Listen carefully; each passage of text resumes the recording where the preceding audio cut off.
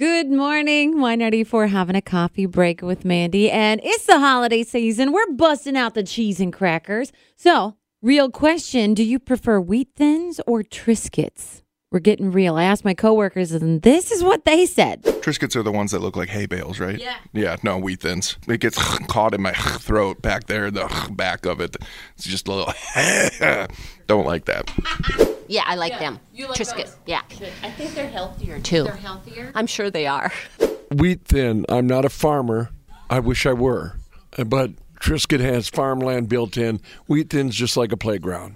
Wheat Thin. I love Wheat Thins. Original. Family sized. Family size. The big one. The biggest box you can find. And you know, if you go with that, this is one thing I've never understood. Why do they make the spray cheese can only last like half the box? I'm telling you, the sprayed cheese can is not good for you. Who takes cheese out of a can? It's real cheese still. That is not right. It's real no cheese. Sprayed cheese out of Not a can. real. I'm just saying. No, you gotta buy I'm just two telling cans you, in don't order eat to cheese make out of a one can. box.